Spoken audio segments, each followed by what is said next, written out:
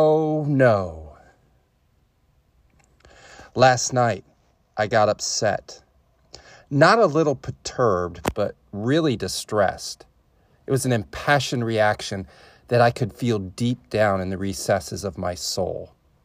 The kind that made me bellow two words that should never, ever be paired together. Oh no. Nothing good ever follows that quick expression of alarm. They are the precedent to trouble, dilemma, disturbance, you name it. Bad stuff follows those two tiny little words. Used in the sentence by themselves, okay. But together, nothing but trouble. No, I wasn't frustrated about work. It's going great. I love my school. Family's doing wonderful. And even though I was not happy about the Ohio State Buckeyes' lackluster performance on Saturday, I can't blame their ineffectiveness on my moment of frustration. I mean, I've just come to accept the fact that I live in Ohio, and there is no place greater to experience sport heartbreak than the great state surrounded by Lake Erie to the north and the Ohio River to the south. I can't count the number of times I swore off sports for something less heartbreaking, less vexing to the spirit.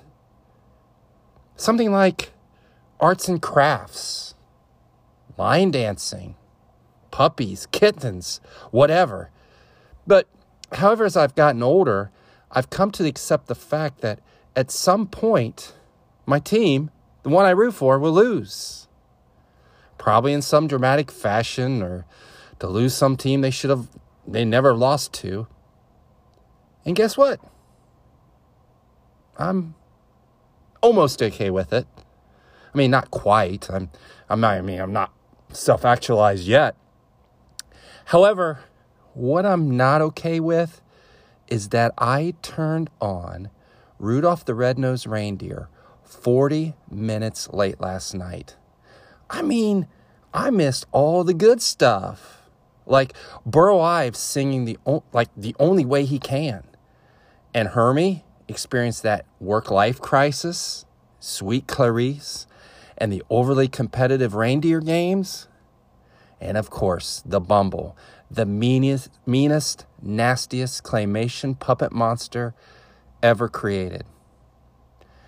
I tuned in last night, right after Yukon Cornelius and the rest of the crew arrived at the Land of Misfit Toys.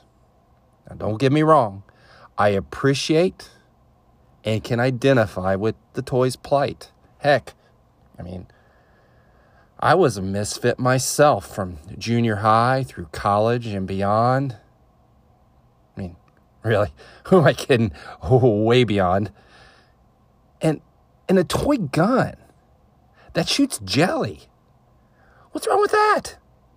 Seriously, you replace jelly with chocolate and you just earn yourself a multi-billion-dollar patent. I guess what upset me most was that I will now need to wait a whole year to try to catch it on TV again. Sure, I've seen it hundreds of times, and Santa is a jerk. I mean, a real bona fide curmudgeon. Who's ever heard of a skinny Santa? Oh, and it has some of the most sexist narration that makes me cringe. But it's tradition, a Christmas nostalgia's lifeblood, and I miss the majority of it. Now, some of you listeners may be thinking, can't you try to stream it or, watch a DVD or something? At which, to that point, I would say, I actually have the DVD.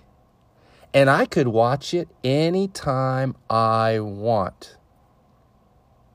But where's the magic in that?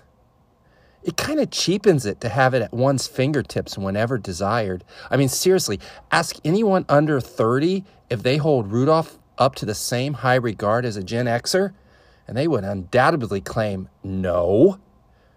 Because it's always there, always available, tucked away in some dusty corner, waiting to be watched like it's some misfit toy.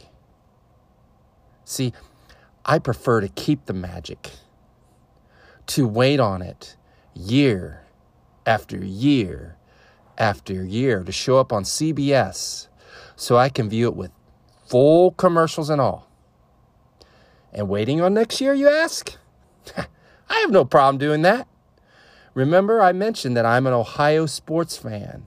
It's what we do annually, just like clockwork. And most importantly, I wait because I'm too lazy.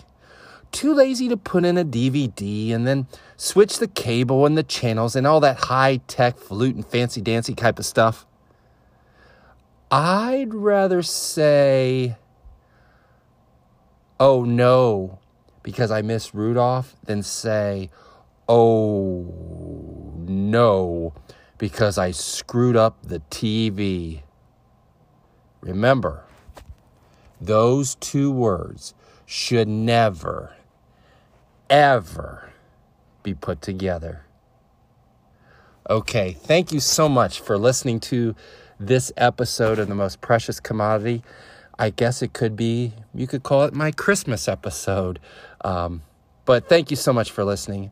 I hope you can continue to tune in as I come up with a different vibe to the show this year. I thank you so much for all listening. I thank you for everything. If you have a chance, check out York's podcast as well. Have a great day.